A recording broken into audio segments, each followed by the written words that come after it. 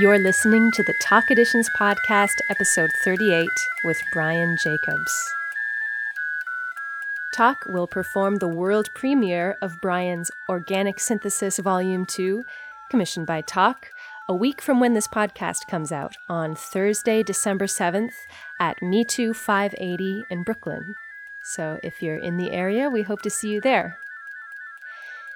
Composer, performer, and sound artist Bryan Jacobs' work focuses on interactions between live performers, hand-built electromechanical instruments, and computers. His pieces are often theatrical in nature, pitting blabbermouthed fanciful show-offs against timid reluctance. His music has been performed by the Cleveland Chamber Symphony, Wet Ink, International Contemporary Ensemble, Thalia Ensemble, and Ensemble Pamplemousse at many music festivals in Europe and the US. He is a 2017 Guggenheim Fellow and a member of the performer-composer collective Ensemble Pamplemousse. Here's our conversation between me, Charlotte, vocalist of Talk, Laura, flutist in Talk, and Bryan.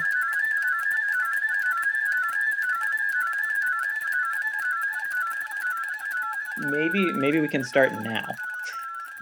Okay. Hey, Bryan, thanks for coming on the podcast.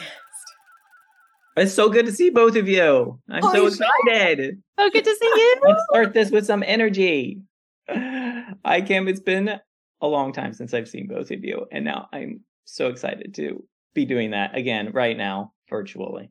So you wrote us a really awesome piece. You're still editing it, but it's pretty much done, called Organic Synthesis Volume 2. Yeah, Volume 2.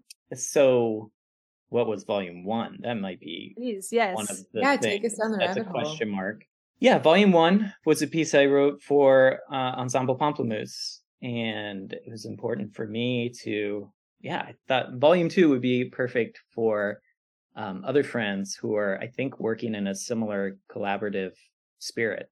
And the whole organic synthesis idea is just a way of trying to describe the instrument building that's a part of this project and was a part of that project.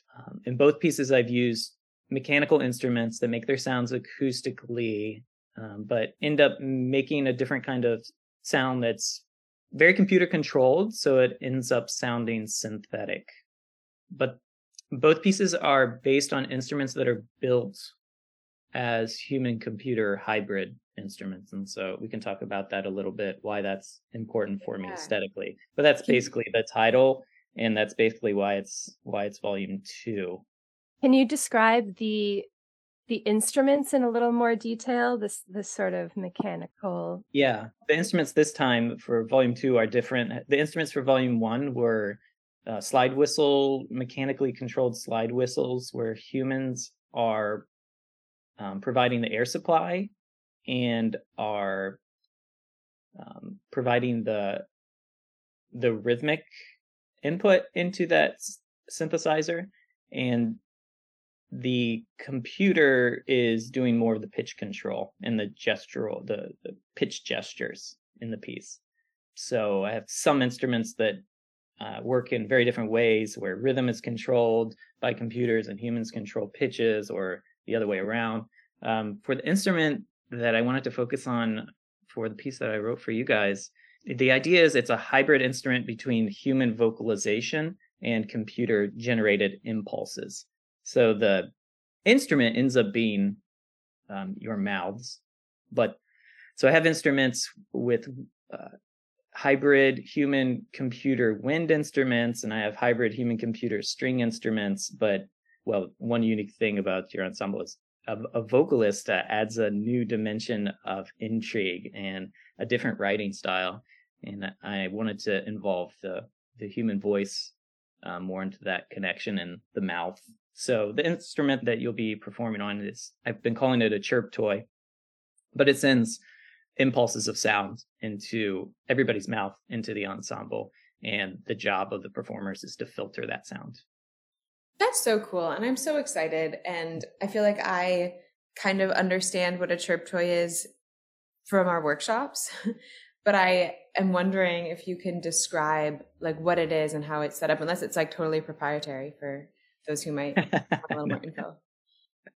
No, it follows the same model of people might be familiar with a talk box, which is an instrument, I guess, that was more popular in the 70s, maybe the 60s, I think. But that instrument was used often in connection with guitar, where you actually had a little pedal, or keyboardists would use it sometimes. And there was a tube attached to it, and there was a speaker at the end of the tube that would shoot sound down the tube, and the tube was meant to go into a person's mouth, and you filter the sound with your mouth. So it's that same concept.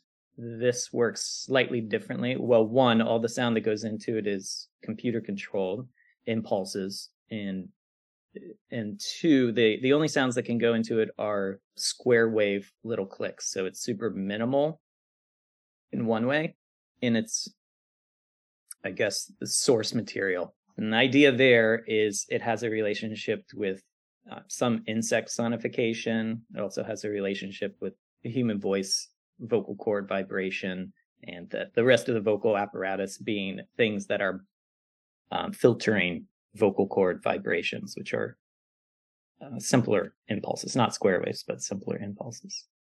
Yeah, I would describe it like you said, there's like little clicks that get sent into our mouths, and then the way we shape our mouths changes how high or low the click is. The way if you do a tongue click, like how you can change the sound of the click based on the shape of your mouth. It's very cool. The clicks are like, they don't sound like human clicks. They sound like insect clicks. Yeah. Is there like a human insect hybrid aspect of this? If we're talking about like computer human hybridity, what is the like arthro angle? That sounds like a real word that I don't know. Yeah. It's smart. Like creepy bugs. It's like little centipedes and shit like that. Maybe it's also baby shrimps. I don't really know. Exoskeleton invertebrates with cuticles made of chitin. Did you set out to make arthro sounds, or did you make the thing and then realize it sounded like a tiny thing with a shell? Oh, yeah, I have no idea how I started this one or why, but it's whenever I make a new instrument, I probably have an idea of what I want to make originally, but that almost always gets thrown out the window right away because there's something more interesting along the way. It suggests things always that I can't imagine, and that's the process of like exploring any new instrument or even any old instrument and trying to come up with a composition for it. For me is always like, well, let's try to look at this thing as openly as possible and be open to what it suggests and what it's trying to do, and let yourself go in that direction. Let yourself be guided by that, by anything in life, really. Try to analyze it and stay open and accepting of what the opportunities are in life, in music, And yeah, it became pretty clear that these click things there was an opportunity there to, first of all, they kind of sounded like insects, and I could see how the way that they generated sounds had something to do with the way that insects generate sounds. I mean, they do that in different ways, but there is a connection there. And then using it in an ensemble setting was exciting to me because I was thinking about how instrumentalists play together, but then also thinking of how insects sonify together in large groups. Katydids and cicadas and crickets especially, how they have ideas about how their community members are performing and how they play off of that, how they go into phase and out of phase, and how the sound that we experience from them all is probably very, very different from how they experience it, but the sound we experience from them is a chorus idea. And there's something about that communal insect sonification that is has something to do in some level with a human instrumentalist and performance practice, specifically with ensembles that play together a lot and that are very intimately tied together. So this kind of piece I wouldn't write for a lot of groups. It has to do with your relationship with each other and with me and with musical things related to your specific group, but our broader musical group that we're all part of. Yeah, totally. That's beautiful. That's so beautiful and so fascinating. Can you tell us a little bit more about, if you've kind of gone down any rabbit holes with communal insect sonification and, are there studies of like what it does sound like to them or the point of that expression that they're doing? Yeah, what are they doing out there? I'll say something about it, but I'm totally unqualified, and this is very armchairy and, reading a certain part into the research and then abandoning it because artistic practices lead me to, it just opens doors mostly, and I get more excited about the art making part of it than really understanding it deeply. But mostly they're trying to make babies is my understanding, and they are hearing more in a one-to-one relationship because they're in the middle of a choir, and you know how that situation is very different from being on the outside of a choir and hearing it. But they're mostly trying to find that other individual in the choir to be able to have babies with, is my understanding from, I think it's very different. That was from katydid sonification papers that I was reading, and I don't know how different it is between crickets. I thought I was reading that it's similar. I'm totally have not looked into this in any deep scientific way, but. And they probably hear different frequencies and stuff. Like, I'm sure their brains work different. It's so hard to know. Yeah. It's funny that this came up because I was just talking to Kamala Shankaram, we're going to have an episode with her as well. And she recently did in 2021, she made a piece about the lifetime of a tree. And she talked to some scientists about trees and found out that trees can actually hear.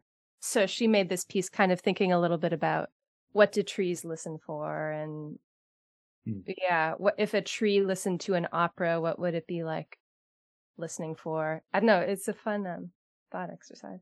I guess coming up with artistic works based on scientific research is in general pretty exciting to me, but I don't engage with it in a way that I would if I was writing a research paper. Typically, I use it as opening avenues and engage with it in a fairly abstract way, which is super irresponsible if you're going to do science or really say anything about it, but really illuminating and really important, I think, if you're an artist who's trying to do stuff based on nature and by extension, like the nature of humanity and all that stuff, to kind of dip into good scientific research that's being done and taking out of it very broad concepts about potential points of connection, I guess. And there are field recordings in this piece, right? There aren't in this piece. So I've done one other piece with this instrument that is based on field recording. So it's directly related to insect sonification.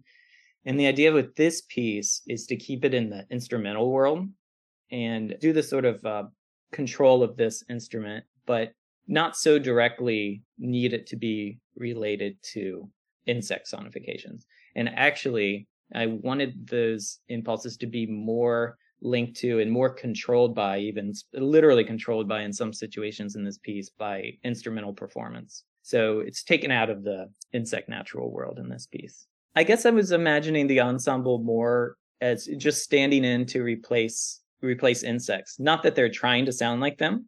Instruments in the piece are playing their instruments in pretty human ways, mostly. But still that translation into sending the sound of instruments around the ensemble and putting the sounds of one performer into another performer's mouth was the main thing I wanted to try to do and work with more in this piece. So it's another level abstracted from the original impulse of wanting to make a connection with insect sonification. Full disclosure, we've done a workshop with you months ago, but we haven't actually rehearsed the new score that you sent us yet. So I'm so psyched to actually hear what the results are now. Yeah, I'm really excited. Yeah, I'm revising it right still. It's still stuff to share with you all. Living documents, baby. We love them. Yeah. I know you were saying that you want to put the sounds of the other performers into another performer's mouth. And I think that that's really beautiful and, speaks, of course, to the intimacy that you mentioned. Is there any type of utopic or ethical / aspirational underpinnings to how you've approached the thought world of this piece, or is it more purely based in the sound experiment that's happening? I think the main idea is to try to do something with the ways to break down our physical, the natures of our physical bodies, even maybe a little bit more, especially like through the medium of sound, which you're all living in all the time and very attuned to make that connection through our bodies even a little bit deeper, but also to make a connection through the world of technology. So also to make more the computer, and if it's going to be a piece that involves computers and involves digital sonification, and which kind of works on a really different time frame, and it has a way of interacting in the world quite differently than acoustic instruments do.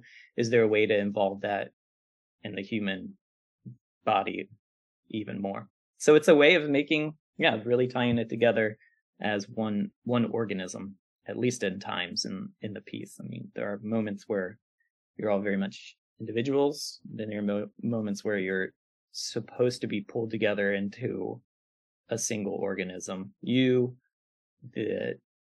and the technical world, and each of you as individuals being mixed up sonically.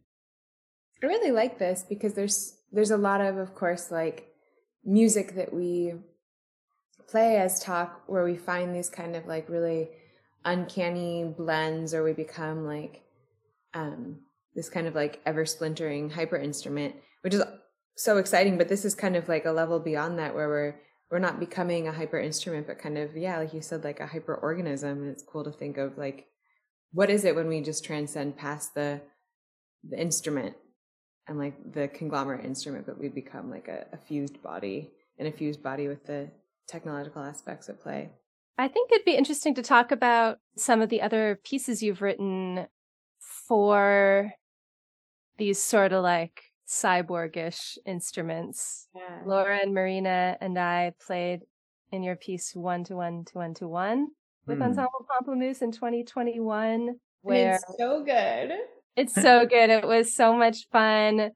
And that was like kind of similar. We had these recorder things, recorder instruments that were, Laura and Marina didn't get to play them, but I got to play them. I played, yeah, Laura was the soloist. But do you want to talk a little bit about that piece or about other pieces that you've done that use instruments kind of in this same family? Yeah, absolutely. Because I'm doing a lot of instrument design, but they're always with this same guise of what can it add that's new to the world of a computer generated sound or computer modified controlled sound, but also what could it do to live performance practice, especially with people who've been trained on a specific instrument for a long time. And how can it change the way that music can happen on stage, especially in live settings? So that last piece, 1-to-1-to-1-to-1, part of the ensemble is a group of 4 recorders, and those recorders can't play anything until Laura plays sounds for almost the entire piece. So they are directly controlled by the sounds that Laura makes, and making a lot of percussive sounds, flute, but they extend into other sorts of playing techniques. But whenever you make a percussive sound, the recorders are able to respond, and often do respond. The nature of that connection is always changing, but the idea there is that there's a control mechanism, and basically Laura's flute gets extended into being flute plus an organ of recorder instruments. I never stick to those ideas like fundamentally throughout a piece, but that was like the germ of the idea, and it starts there, and hopefully that becomes an important part of the piece, but it always expands and stretches out and doesn't have to have that like very strict connection for me throughout the course of a piece.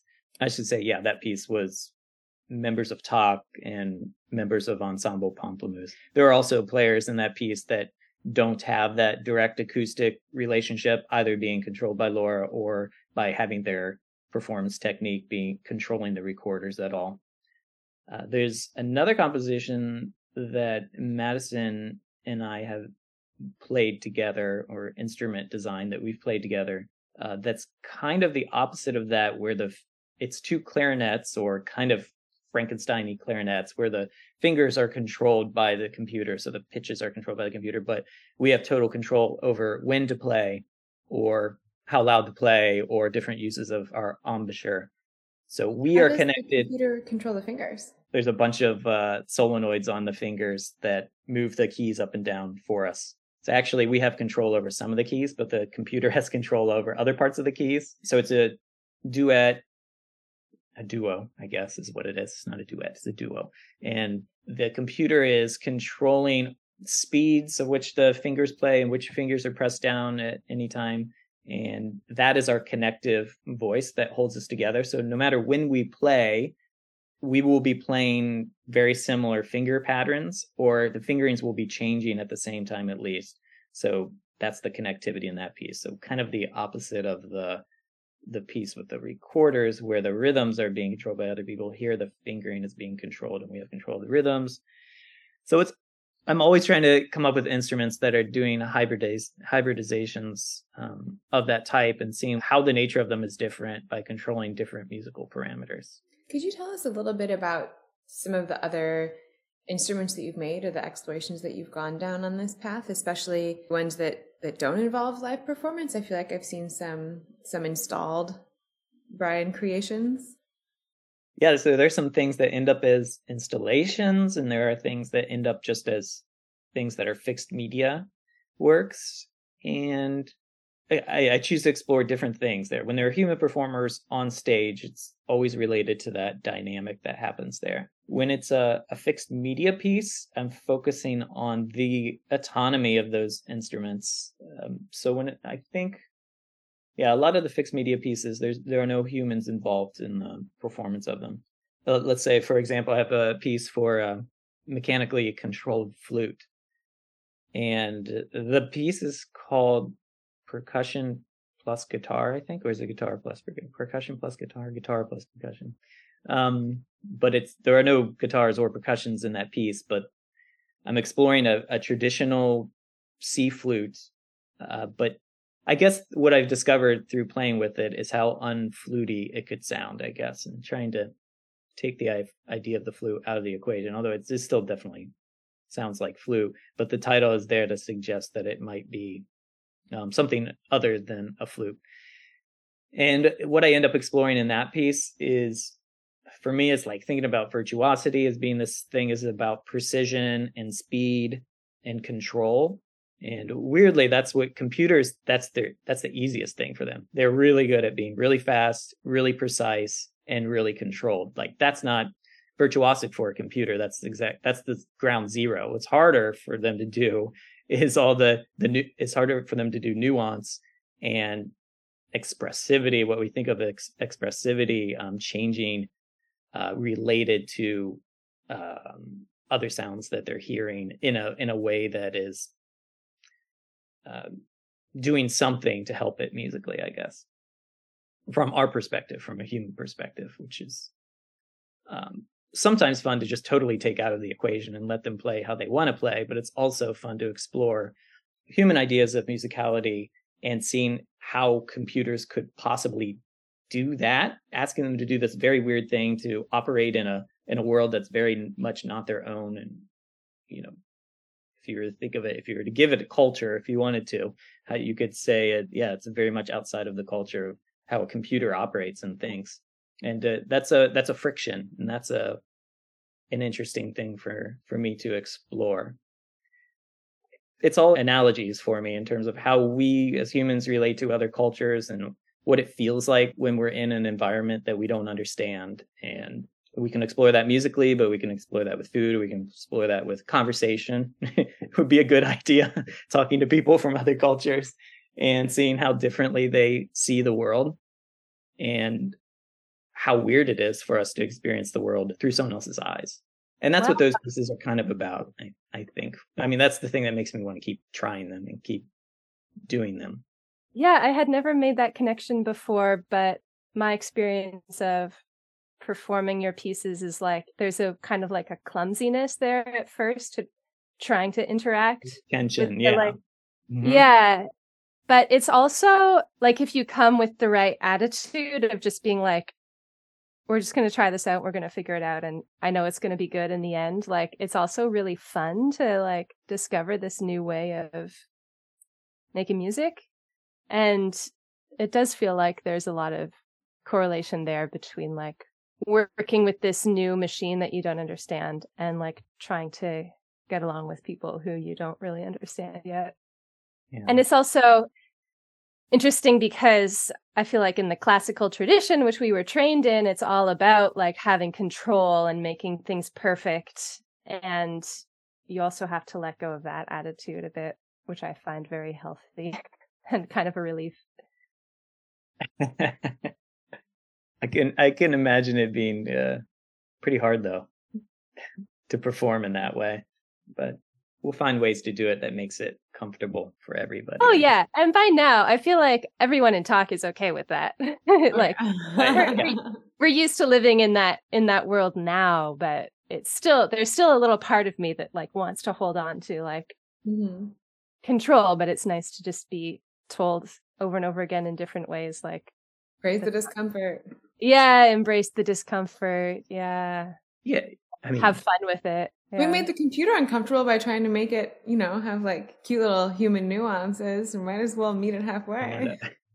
Yeah. But yeah, and I do that. I would want to do that for talk because that's just where you're engaging with music in general. You're not playing things that are absolute and sure and that you can be very confident exactly how it's going to work and how you're going to do with it. I mean, you're always doing things that you're taking big risks up on stage, just trying to figure out how it can work and what the musicality is there. That's the best. Mm-hmm. Yeah, it's the best. And I'm so glad that we're embarking on this journey together. I'm so excited. I just can't wait. Yeah. And conversely, like I've been trying to understand more the scene in New York of multimedia art, which is very computer heavy.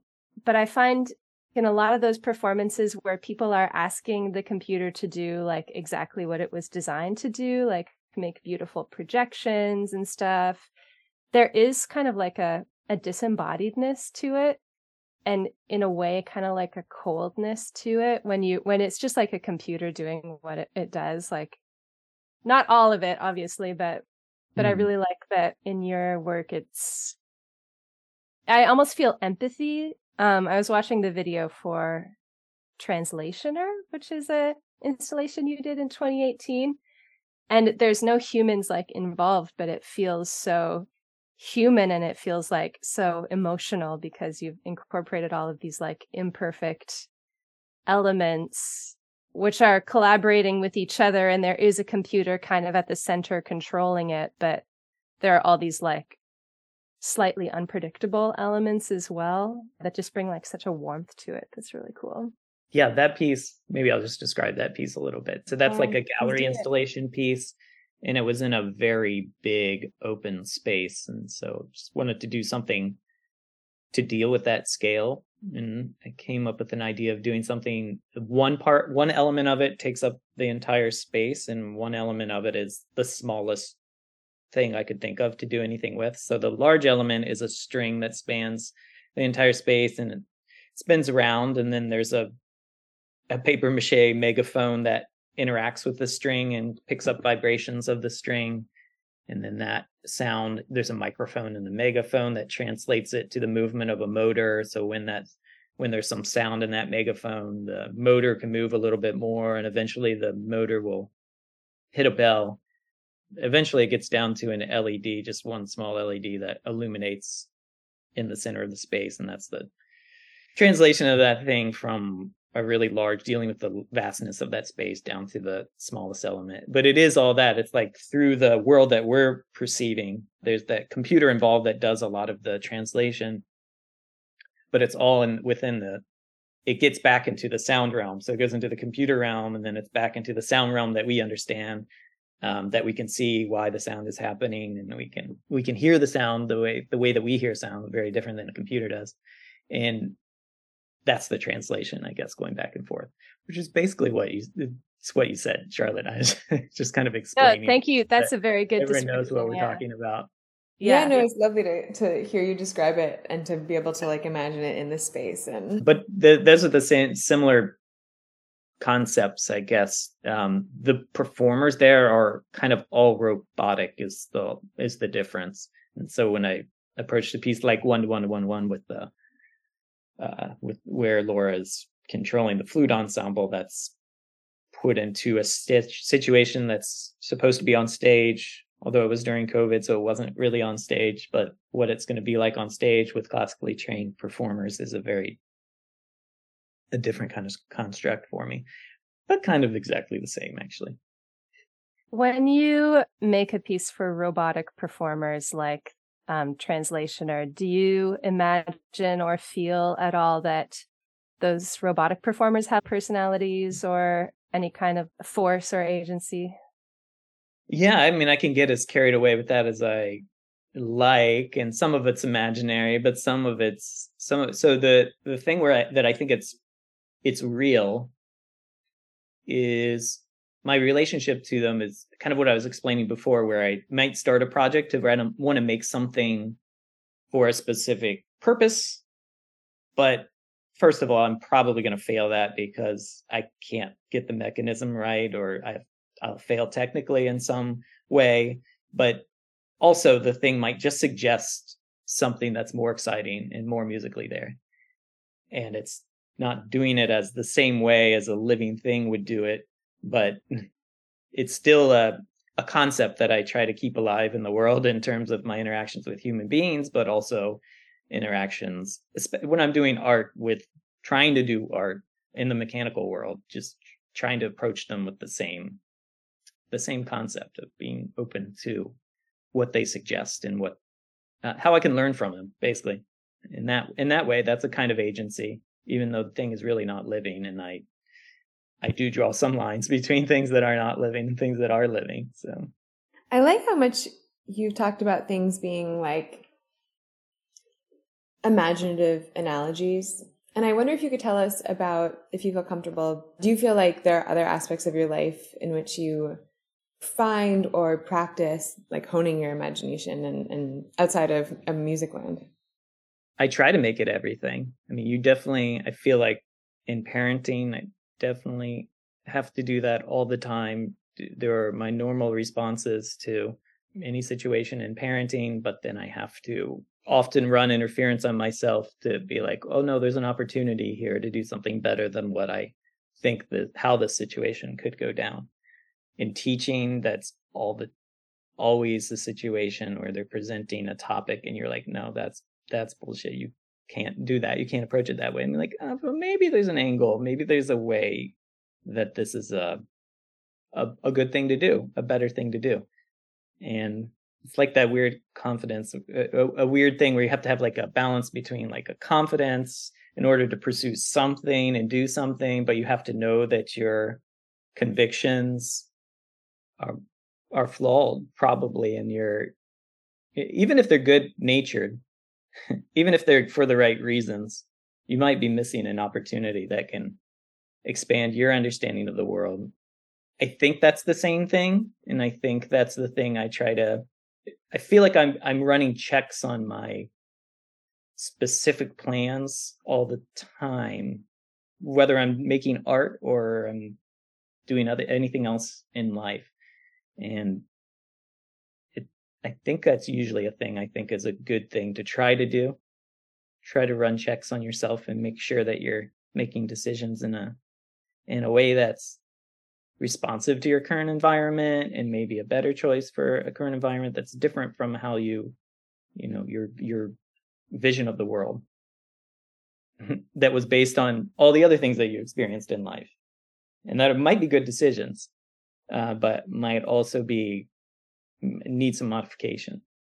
So you're imperfect. We're all imperfect, but probably have a pretty good place of starting, I guess, thinking about things. I don't know. I love hearing you say that, because I feel like from knowing you as a friend, I mean, as an artist as well, but as a friend, I feel like that's just so evident in how you like interact with everybody and everything. And so I just wanted to hear you say that or articulate that for those who might not know you as closely, because you are in fact the best. Well, that's a very uncomfortable thing to hear. True. It's And just all true. that. Sorry. Yeah. Enjoy the discomfort, my friend. I'm glad that nobody can see my face right now. The cringy and the redness Well, emerging. Charlotte and I can see it, and we can describe it to the listeners if you desire. Well, could I ask quickly? I'm really curious. Let's go back to younger Bryan. What did you get into first? Music composition or music instrument building? Or what's the relationship between those two things for you? And can you pinpoint like a germ of where it all started? Instrument building and playing around with electricity, I think, definitely started first. What were some of your first projects or experiments? Let's see. I had a time where, well, even before I was trying to play an instrument, I was always trying to solve like problems like around the house. I'm like, oh, I'm going to invent something with electricity. I had this pop dispenser, which is what pop, that's in Ohio, that's soda. And Yeah, pop, we call it that in Ontario too. We call it pop. oh, you do? Oh, I didn't know. Okay. So you put like, because everybody used to drink a lot of pop and now people don't drink. Now it would be a carbonated water dispenser anyway, like a little thing, and I would build like a little wooden contraption. You pull out this carbonated water and then another one comes down and replaces it. That's a thing that people would have. But then I'm like, oh, but what we need to know is if it's empty, because that's the most important thing in my life right now is there any more pop available that I can have? And so there should be an electronic device that sends off an alarm when it's empty, because that's an important thing. And so I remember trying to like hack stuff like that together all the time. I don't know. I was always looking for things to take apart. And I guess my dad has experience with that stuff and is kind of a tinker. He's a mechanic. So he was always taking things apart too. And I found that interesting. So that happened before I was interested in music. Then when I started playing guitar in high school, and then I wanted to start building guitar effect pedals and stuff like that. But I didn't find a way to work it into my compositional practice until I was like at the end of my PhD. So when I started, I don't have a PhD, my DMA, which is when I started trying to build instruments and play with electricity more. And that was kind of a response to just feeling like I didn't have a lot of room to maneuver within the computer realm. I was always interested in using electronics in some way, and usually that meant using a computer and make code and have sound come out of speakers. But I felt like I didn't have a lot of room to maneuver very much in that realm anymore, and there was a bit of detachment from what was happening in all of the more complex procedures that I was undergoing using commercial software that I was not a part of developing, and commercial plugins, and those offer a lot of musical possibilities, but I kind of wanted something that I could understand more on a simpler level. And so I started working more with electricity to try to do that. It's cool hearing how like such an integral part of your practice now is something you didn't really find your way to until like relatively later in your sort of developmental process. That's awesome. I also love hearing about what like an early relationship you had to these kind of things. Kids think up the coolest shit always. And it's so exciting that like you can continue that train of imaginative childlike thought. Not saying childish, but childlike, which is so important. Are there any other things that you remember from when you were like tinkering around as a kid that were like stand-up memories, like the pop dispenser, which I'm so into? I had one also with a mailbox where you like, the problem in our household right now is that we don't know if the mailman has come yet or not. So what I have to do is figure out a way to rig up the mail. Yeah. What I have to do is figure out a way to rig up the mailbox so that a trigger will go off when the mailman opens the thing, and that I'll know, and the light will go off in the house and we'll know that the mail is there. It's like this. It was like problem solving, kind of doing electricity. Because at that point I realized you could make a light illuminate by connecting two leads of it to a battery. You can make an LED illuminate at least. And that was the principle I thought could be super useful in the world. We could somehow make the mailbox do that. And you wouldn't have to spend this time going out to the mailbox and check and see if the mail has come yet. Are you one of those people who has like your USPS alerts set up? No. Actually, so the apartment building I'm living in has all kinds of problems. And one of them is the mailman can't even get into the building. So I don't think I've received mail for months. Oh my gosh. Well, Bryan, it's about time that you fix that with some batteries and an LED light. Yeah, I know. That's what I need. There's definitely an Arduino that can be helpful here. There's definitely something. Maybe the mailman just needs some more pop. Yeah, thanks. Can you tell us a little bit about, if you feel comfortable, something else that is really cool that you recently made? Speaking of parenting, speaking of Halloween as well. Oh, one of my proudest inventions. Yeah, so my son wanted to be R2-D2 for Halloween, and it was difficult enough to figure out how to make like a R2-D2 costume out of cardboard, but we managed that. It's a team effort with his mother, Natasha, and all of us, and paint. But the thing that he really needed in this costume also was a way, and the kids are awesome because like this is the first, like I need an R2-D2 costume, but it also, of course, it has to translate my voice into R2-D2 voice because that's what R2-D2 does. He doesn't talk like me. Like, kids are the best. Okay, I'm like, wait a minute. I'm teaching a class with Arduino right now. I think I can make this happen.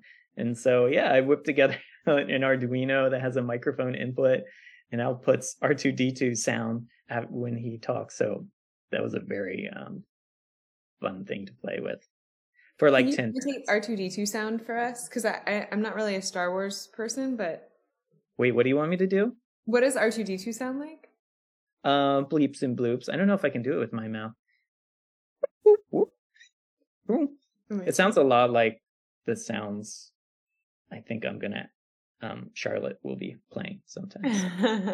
Yes! Charlotte's R2-D2.